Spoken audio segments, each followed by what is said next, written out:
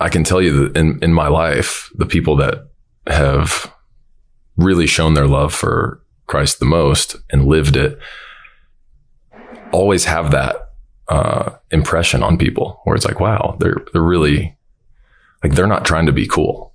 They are just doing the thing that they know is right. And a lot of the times, other people will poke at that or, make fun of you like, oh yeah, you're not going out with the guys to have a beer after the game every day, or maybe you're not sharing in the gossip in the locker room, but small things over time, prove out and bears fruit. So when you listen and you try to be obedient to what God has for you, it says right there in the scripture, like the world isn't going to accept you. The world's not going to be excited about you doing the right thing, the thing that you feel called to do. But you've done that consistently. So I want to just give you some credit for that. And man. Thank you. Of course. You want to start a little bit with the way that your career started? Because I know you didn't play ball the first couple of years of college, right? Yeah. I want to go way back. Off of what you said. Yeah, please. Thank you for that. I didn't feel like I was very bold, honestly. I just knew that I didn't always fit in, even dating back to high school. I was never a popular kid. I never knew how to like fit in or even have just like conversations that weren't tagged as like, wow, you really said that. That sounds really stupid. Mm-hmm. Like I was just so green on everything. I remember the first experience of pro ball outside of the AZL, I watched you and Bowman throw. And I'm like, all right, this guy's a surefire big leaguer. He's throwing 100 and just punching out the world. Like, those are my goals. Like, I've got to like emulate what these guys are doing or find something for myself. But you're right. Like, I have witnessed every form of you, and I've witnessed every form of all my other teammates that I've played with over the years. And, it's enticing to want to socialize. Like, we're called to have relationships. And in college, I had a ton of great teammates, but I never really had a teammate. And I had a lot of Christian teammates, I believe, but we weren't necessarily living a Christian lifestyle. Mm-hmm. And I'm going to get back to this. I'm not trying to go off track here. No, it's dead on. And I look back and I kick myself because I allowed the college atmosphere and the people around me to pull me into something that I was craving. And that was a sense of acceptance and worth. But my worth wasn't wrapped in like who Christ calls me to be. It was kind of found in the world, even though at night I would turn on Christian music and I'd lay in my bed and I know that what I was doing was wrong. And like I would fall asleep with K-Love on just to soothe my spirit. Yeah.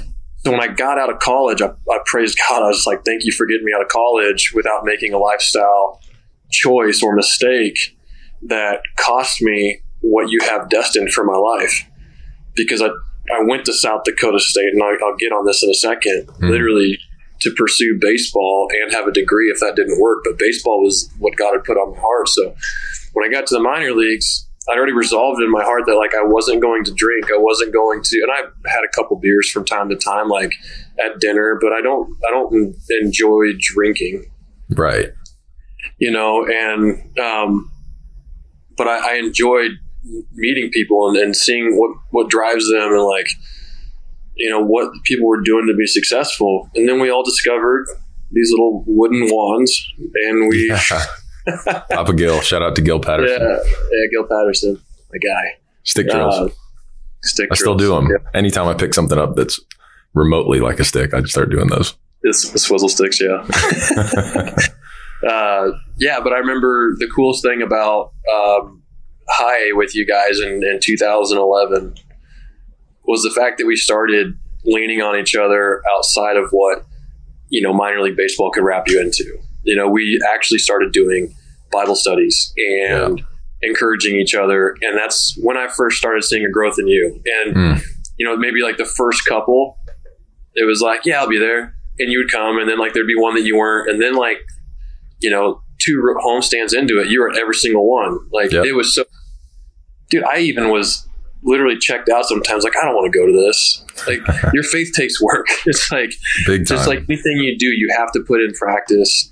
You have to put in the time and effort to be good at it. There's no right or wrong way. It's just humble your heart to the Lord and try to honor him with everything you do.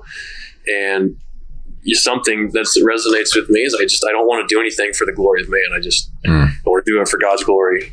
And I'm not perfect. Like, we all taste a little success or taste a little bit of kind of self gratification and glory coming from your peers. And you're like, that's kind of nice. And then you're like, wait, no, check that down, because that is not who God calls us. And that's Satan wants us to take all that glory for ourselves and deny it from the one who gave it to us, gave us the ability to bring glory to God. So I've certainly had my struggles over the years, especially when I've had, peaks of success, even in the big leagues.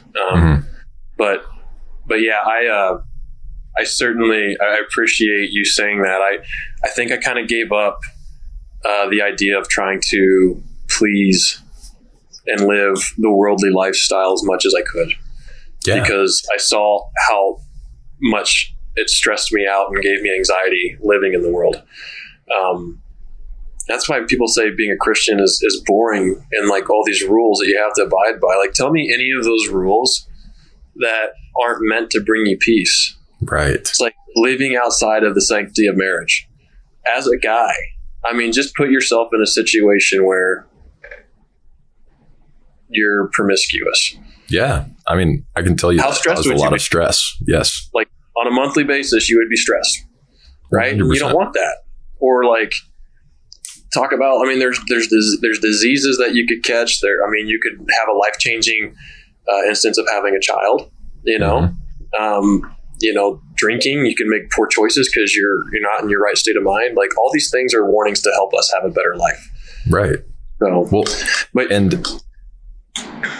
one thought right there is that it feels true that whether you're a believer or not, everyone has certain pain and insecurity that causes a need for, whether like for your situation, you craved acceptance and you craved, just being welcomed into the social group socially. That's something that you had felt was lacking in your life. For some people, that leads them to doing the things that they know are wrong, but it's worth that payoff of, now I can have that little reward that I've needed, whether it's sleeping around so your teammates think you're cool and so you feel valuable. That was something that I always had a hard time with, and it really distracted me from what life's all about. And now that I have a family and children, it's so apparent that what I thought of as a strict rule, how God would ask us or command us to not, basically not sleep with anyone before we're married, and not unless we are married to that person. So I used to think that was strict. Like, that's impossible to keep that, blah, blah. And then you look back and you realize, wow, there's so much pain and heartache that could have been saved if I had just trusted and had faith that there's a greater reason than this. Maybe I don't have to understand the reason. That was a big thing for me. Mm-hmm. Maybe I don't have to understand the reason, because I see that there's a future that I can't predict that may be better than the one that I could conceive myself. And for me, that's what I see with you and with Ryan Pineda and with a coach that I had, Andy Harper. Some of the three of the most devoted to being the best they can be and being the best version of who God wants them to be, following the gospel, really. So it doesn't always feel that way, but it is great to know, like, it's thank you, So, and you can be an example. You are. Yeah. I mean, you are. Look what you've been through just this year.